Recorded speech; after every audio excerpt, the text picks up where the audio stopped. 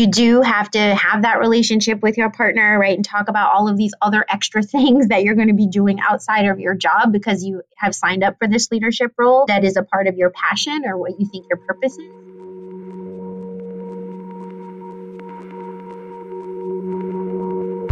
Welcome to the 43%. I'm Claudia Reuter. This show forgets about the leaning in or leaning out debate and talks to successful women about their path toward creating a life that includes both family and career. Our name is a nod to the fact that 43% of women do leave the workforce at some point when they have children. We all have our takes on why and what might be done to better support working mothers. In this show, though, we explore a wide range of experiences and ideas. That was today's guest, Sharifah Niles-Lane. Sharifah is an award-winning digital marketing specialist and the Vice President of Digital Marketing and Social Media for Eastern Bank, the largest and oldest mutual bank in the United States, with more than $10 billion in assets and more than 120 locations. In our conversation, Sharifah talked about the impact that bold social media campaign work can have, the importance of data-driven strategies, and she also shared her thoughts on the importance of alignment to values and how to build trust in yourself as you develop a long-term plan.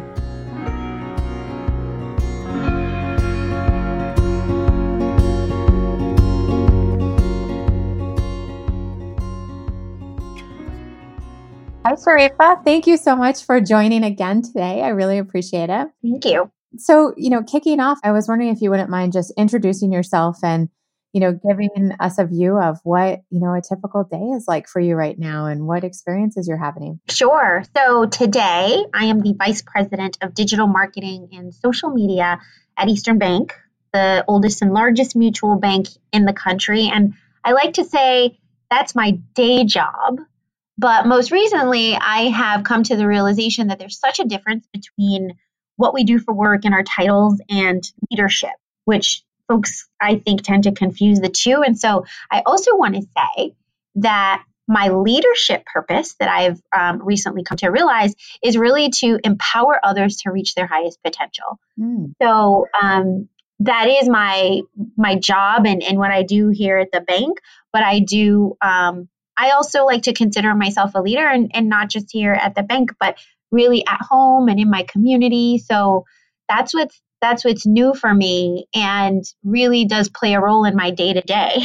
Like when you said, what is your day to day like? And so in the day when I'm at work, just the natural landscape of digital is ever changing. So Claudia, there is no typical day. Like sometimes one wrong tweet could eat up 8 hours. Believe it or not, people don't realize how much actually goes into crafting one social media message. So, the day is always atypical.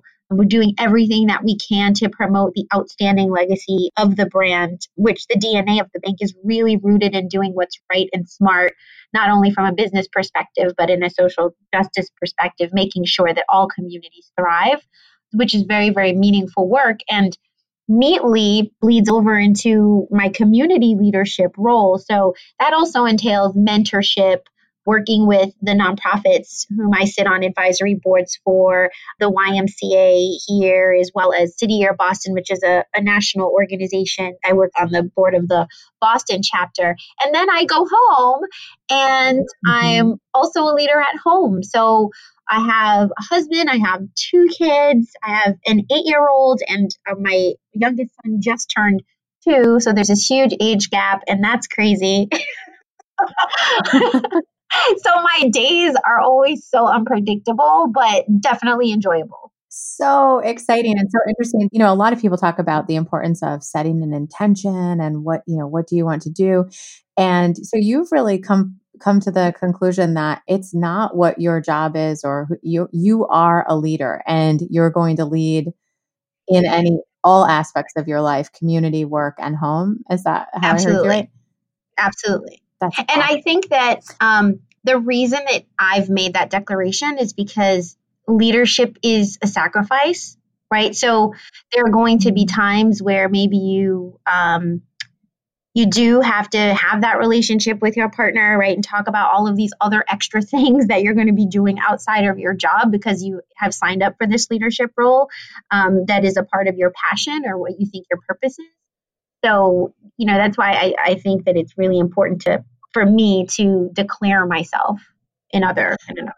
And so when you made that declaration at home, how is your partner in that? Is he also, a leader, or does he, is he looking at this as a partner? Like how does that all play out? I will say it wasn't like easy peasy, right? Like my son would say, easy peasy, lemon squeezy. Definitely not.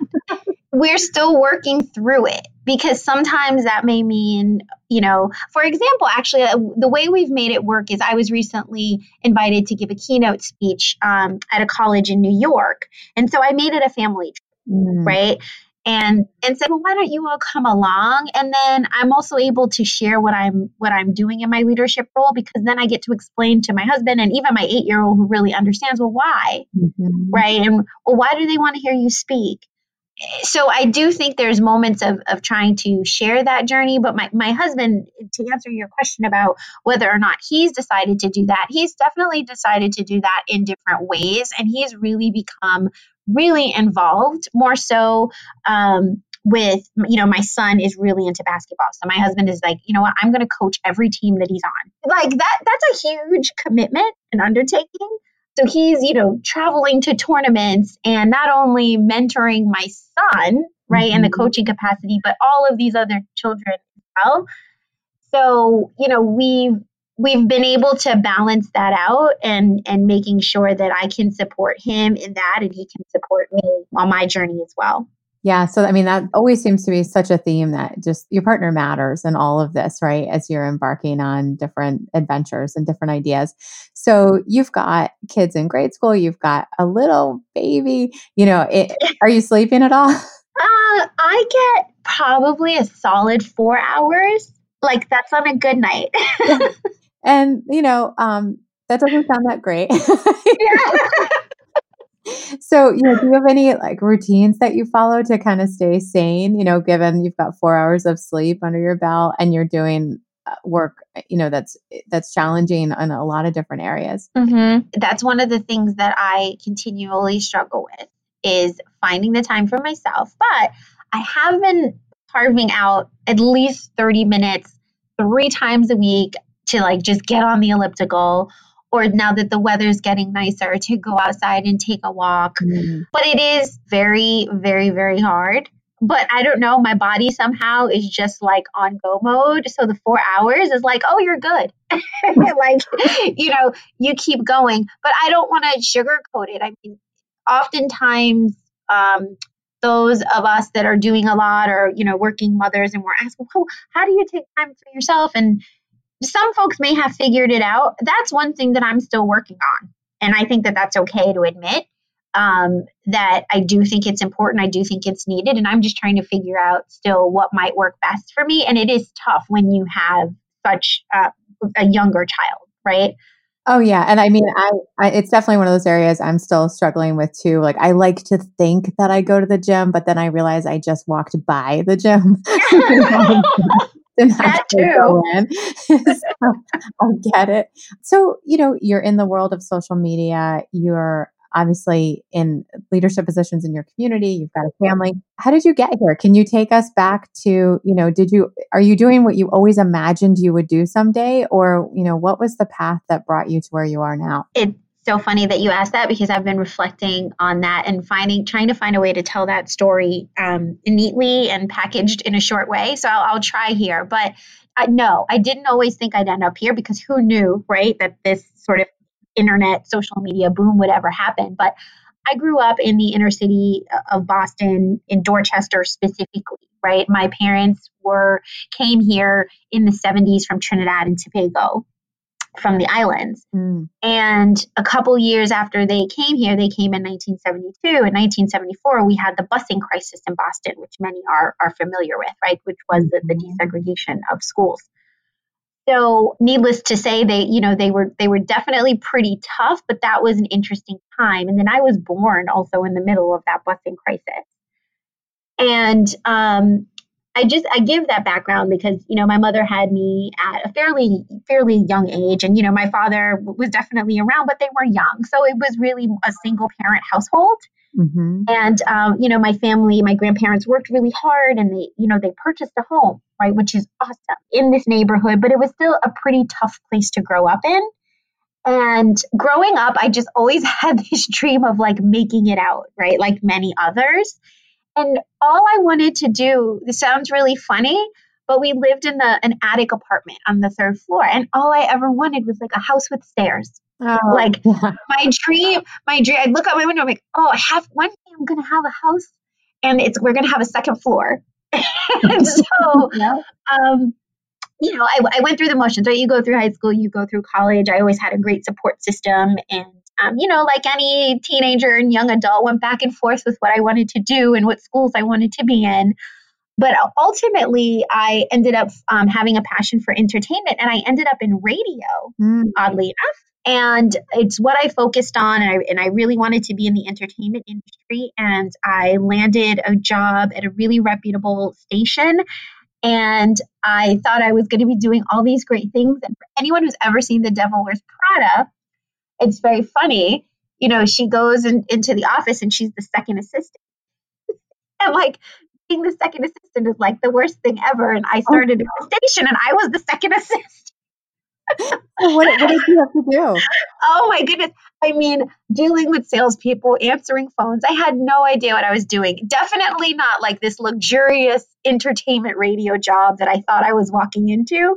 Mm-hmm. But you know what? There were some great leaders who took me under their wing, worked my way up. And that's when the digital boom hit around, I want to say it was around 2007. And I had an intern and she was on Facebook. And I was like, what is that? And she was in one of the early test groups through her college for Facebook. Yeah. And I fell in love with it and I started studying it. And I don't know, I'm in my 20s. This seems really cool. What if I go find one of those social networks to work for?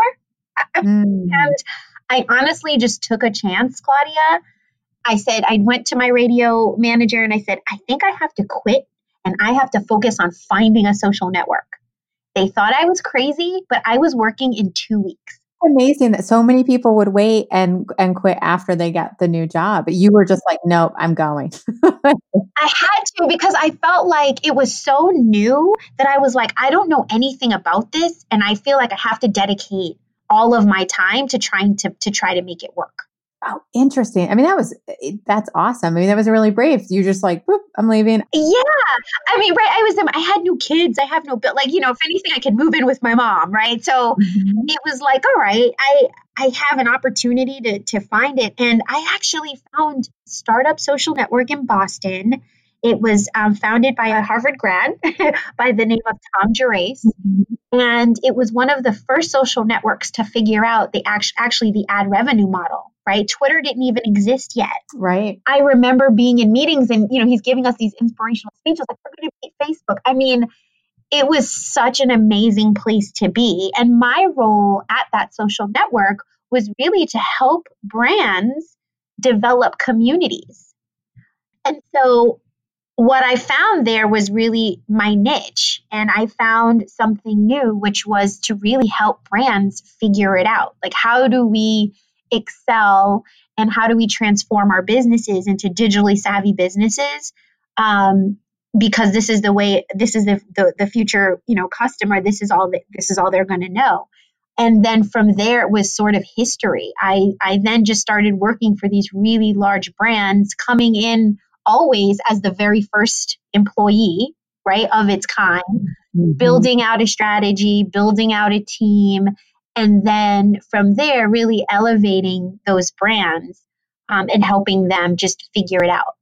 So, yeah, there was lots of twists and turns, and it was just me following my gut and being courageous. That's awesome. And so there you are, you go from seeing something that is going to be bigger than simply, a little college networking site, right? and go on from there to get into social media. You went on to work at Liberty Mutual, right? And obviously HMH and now Eastern Bank. Yep. And so, what are, in that journey and each of those positions you were going to the next level and the next level because you're a leader, right? So you're going in and you're building teams and you're doing all this. Do you know time-wise, or can you share, but can you share time-wise where family entered into all of this? Yeah. So when I left the startup, I went right to Liberty Mutual Insurance, where I built the first ever digital center of excellence that they had. Mm-hmm. And I started there in 2009. And a year later, I had my first child in 2010. Mm-hmm. So that was interesting, right? The company was very supportive, but as a young professional, I was always very nervous. One, I was always very nervous about social media. Mm. I used to say things like, oh my gosh, what if it tanks? And I remember having a manager that's like, are you kidding me? You are in the best position, but it was still very early on, right? And I didn't know which way it was going to go. So there was always this uncertainty in the back of my head.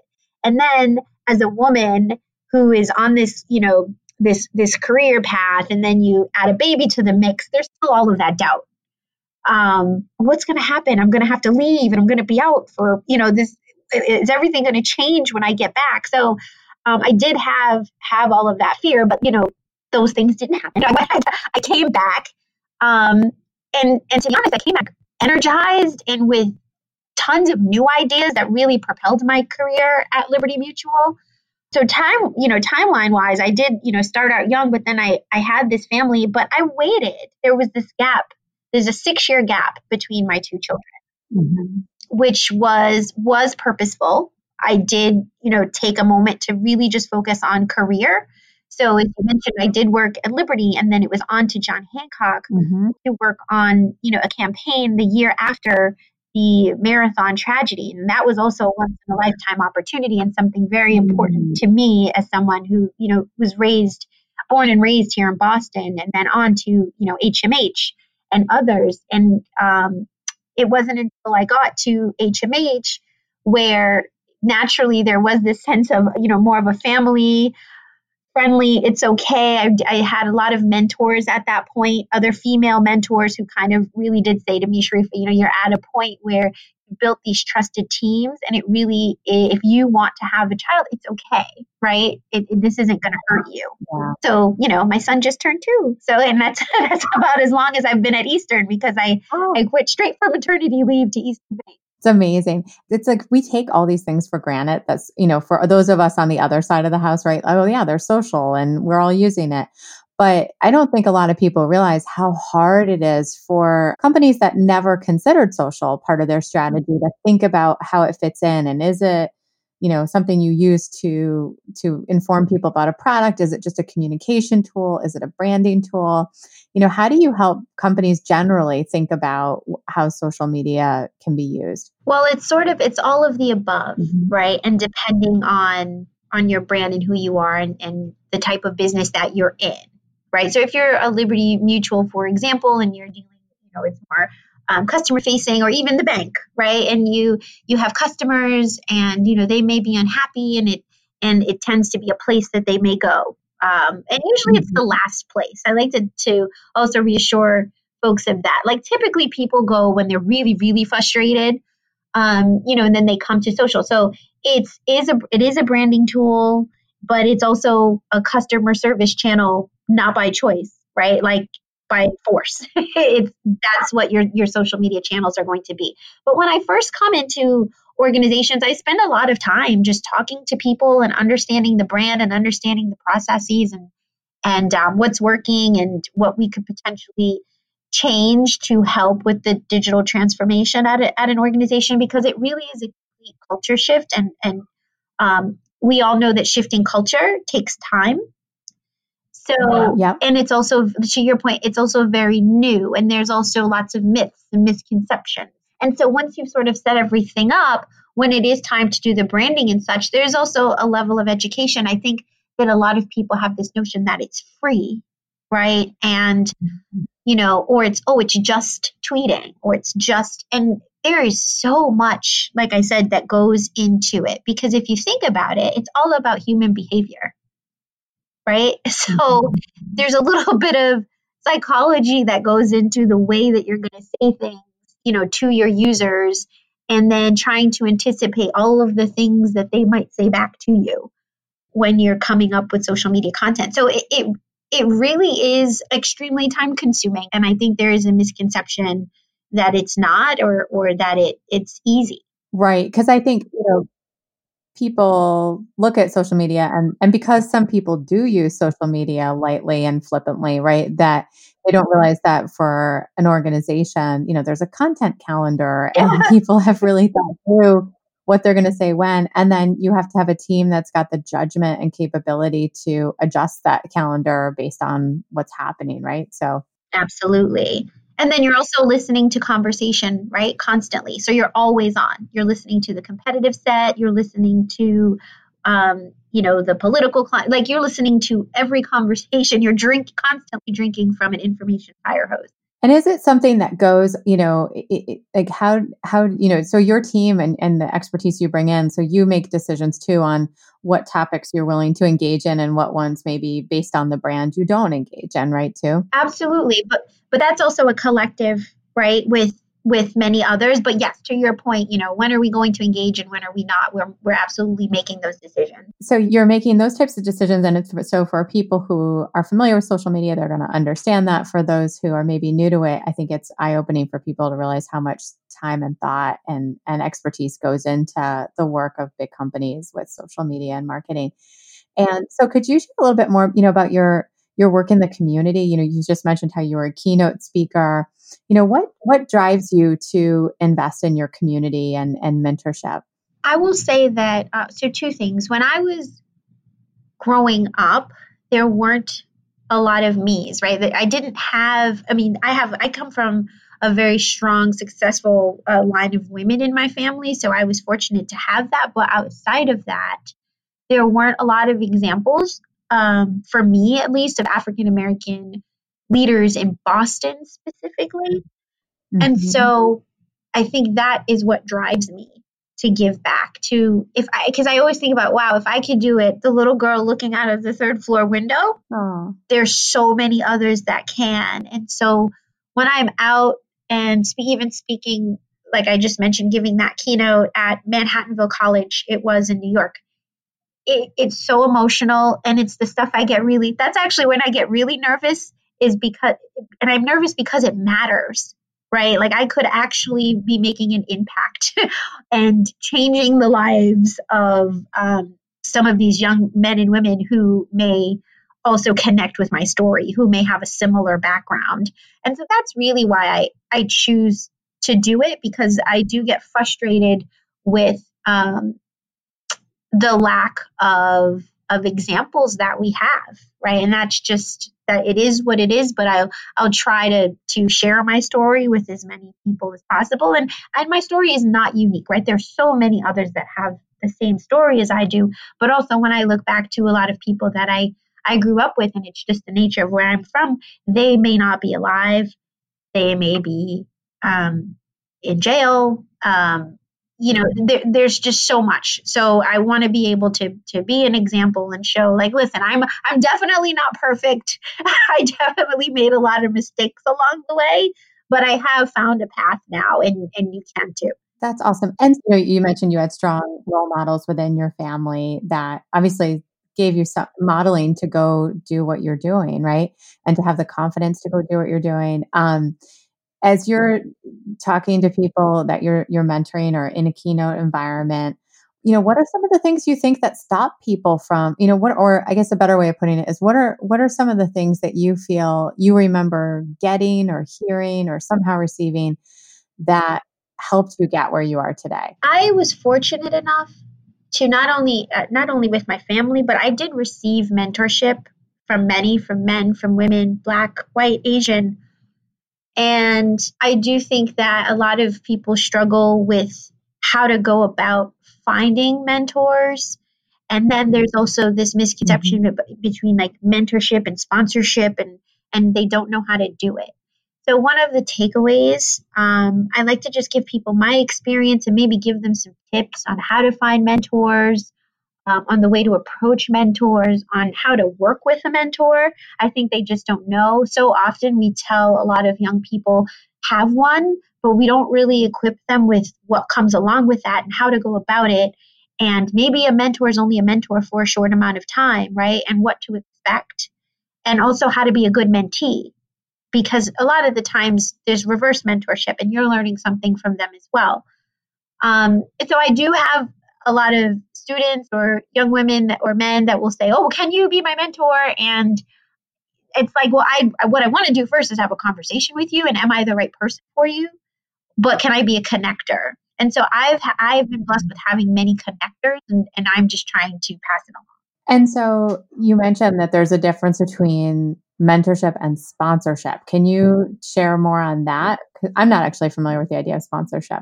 Yeah. So sometimes you hear a lot, it more so in the working environment, having someone to be a sponsor for you, almost someone to champion your work, right, internally, Okay. right, like when you're looking for that promotion or what have you. And that person isn't always necessarily going to be the person that's mentoring you, right? That just may be Right. someone that's maybe you're working closely with, that is in a position that has the ear of leadership or what have you. That's more of a sponsor. The mentor really is a trusted advisor, right? So there is a difference. And my manager actually, he had me and others go through an exercise of your personal board of directors. And it was a really interesting exercise because what you did was you sort of listed who's my coach, who's my confidant, who is my technical expert. And it's so nice because it really does lay out sort of mentorship, sponsorship, advisory really nicely. And that's also something that I've recently learned and I've been trying to pass on, because sometimes I've realized that even in the past, what I did, I expected so much from this one person. It's like, okay, they need to help me with everything, when really and truly I maybe needed to have 2 or 3 or 4 people. And maybe some of those people were just my friends, right? And not necessarily, or maybe peer mentorship, right? You always try to sort of, a lot of people mentor up, where there's also peer mentorship, and we're all hopefully going to be the next generation of leaders. So how can we help one another? Yeah, that's really helpful to think. And I know in my experience too, I found sometimes that even people who may not formally think of themselves, or I may not formally think of as a mentor, have in fact been mentors to me, even if it's only for a brief period of time. Just someone who's really willing to give thoughtful advice and thoughtful feedback. Even if it's just informally, can feel like that mentor. I know there's people in my career that probably don't know they helped me, that helped me enormously. Exactly. So, you're reaching out in the community as a mentor. You're keynoting at events. So you kind of got the broader view of helping people in large groups, and then you've got individual mentorship, as well as your family. How much time does individual mentorship take up for you right now? Well, individual mentorship, I mean, it's not taking up a ton of my time. I am strategic, so let's set the expectations up front. Is it that we're going to meet once a quarter? But I really think it depends on what the mentee needs from me. So I actually just recently agreed to mentor 3 young women that I actually met at the conference. But that's part of my problem. Like, it's like I want to help everybody. But what I have learned is to, like, let's make it count, right? So here's your homework I'm giving you. The first thing I'm going to tell you is, what do you want? What do you want from me? How can I help you? And let's set up a 30-minute, phone conversation. And then we'll figure out from there, okay, maybe we need to talk in a month. Maybe we need to talk in 3 months, depending on what that is. But I do think that sometimes mentorships blossom into friendships. And so that, to me, that's, I'm not looking at that as taking up too much of my time or what have you, because now we're friends, right? Right. But in terms of actual mentorship, I am strategic, because I can't, be what I do all day. I still have to be a wife and a mom, and I still have my day job. But I am able to find a balance by being able to spread it out and hopefully make those times meaningful. Now, the other side of it too is your kids are 6 years apart. Yeah. I mean, my kids are actually 23 months apart, so Oh it's my all, gosh. it's all a blur happening at the same time. But 6 years apart, what was the difference in your approach now, or any difference between the older and the younger one? Well, first of all, I have two boys and they're like night and day. I hear from so many people the second one really gets you. But the first one, he's so reserved and he's so quiet. And I think we were definitely spoiled a little bit. And so we were just not prepared, I think.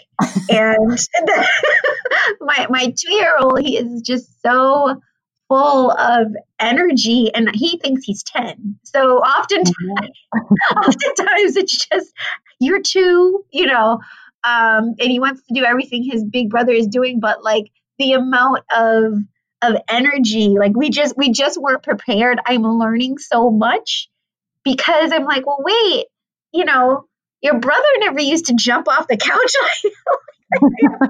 I have no idea what I'm doing. But it was like starting all over. It was literally starting all over. I mean, some things, naturally come back to you, but truly I'm learning every day because I'm like, wow, 6 years have passed and I honestly don't remember, a lot I did. My second one is, and they're both, I love both my kids. They're both awesome, obviously, but my second one was just more willing to try anything at that age and jumping on things. And there were calls to poison control and all that stuff.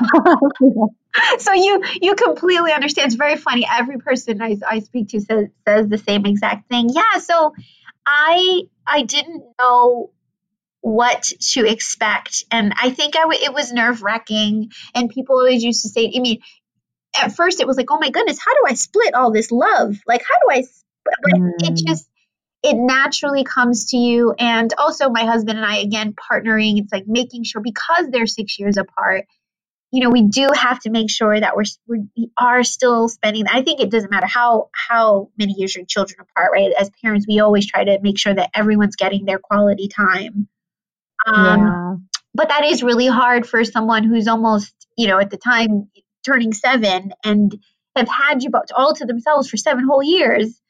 And then all of a sudden there's this other person, so between work and everything else, there was, I still make an effort to have those special times, whether it's at night or what have you. But so for me, actually, we've just entered into second grade, which means homework for me. Mm-hmm. So like we do our homework, like we call it our homework because we do that together. And like, that's how we spend time. And we end up talking about his day and we talk about school. So I have had to find different ways to make sure that we're still bonding. Oh, that's so great. So I was actually just reading that's one of the best things you can do is have everyone, even if you're not helping with the homework, if you're all at the same table, it kind of just enforces like, we're all doing work now. Yes. That's what we're doing. Yeah, I remember feeling really emotional when I had my second. I know your love multiplies because you have a second, but then you feel like, oh, is there something like that I'm taking away from the first, right? Yeah. And I remember my doctor saying, don't worry, your older one just has subjects now.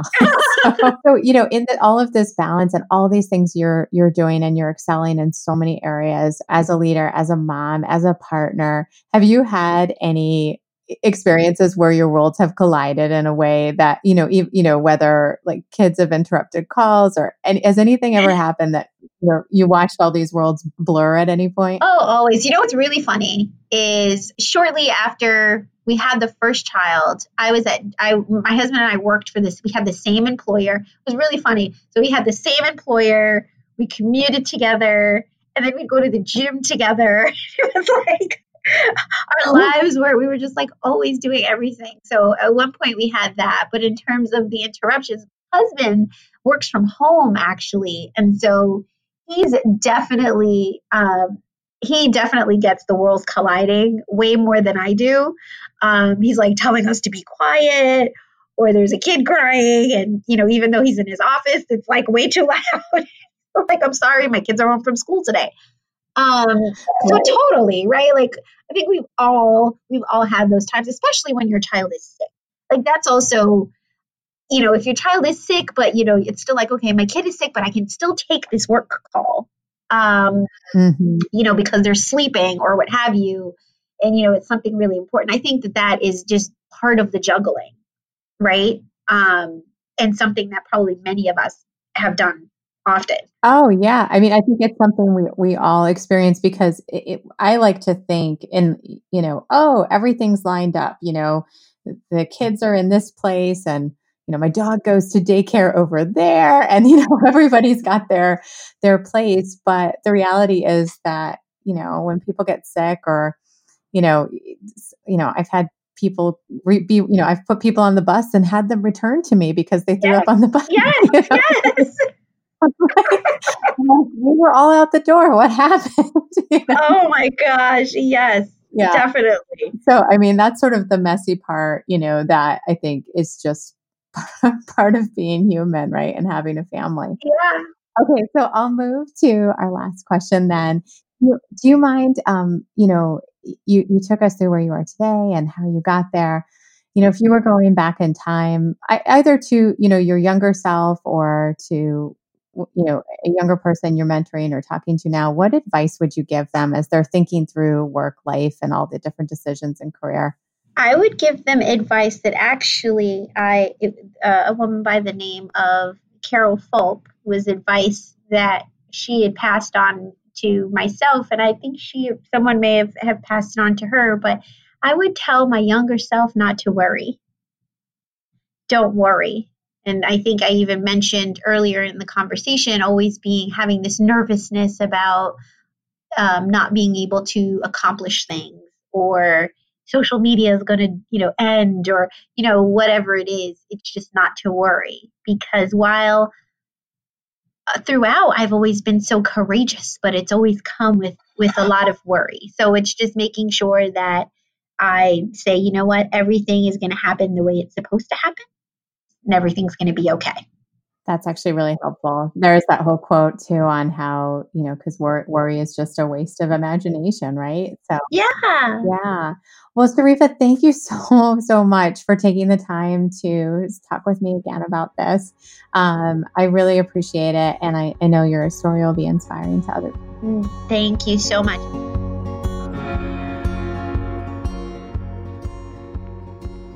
That's it for this time, but we'll be back next week for another inspiring conversation with another inspiring woman. If you could take just a minute to rate and review the podcast wherever you're listening, I'd really appreciate it. Thank you so much for taking time out of your day to hear these stories. The 43% is produced by me, Claudia Reuter, with additional help from the team at Critical Frequency. Our executive producer is Amy Westervelt. Episodes are mixed by Tyler Morissette, and our music is from Martin Wisenberg. You can find the 43% wherever you listen to podcasts, on our website at the43percent.com or at criticalfrequency.org. Thanks again for listening and have an awesome week.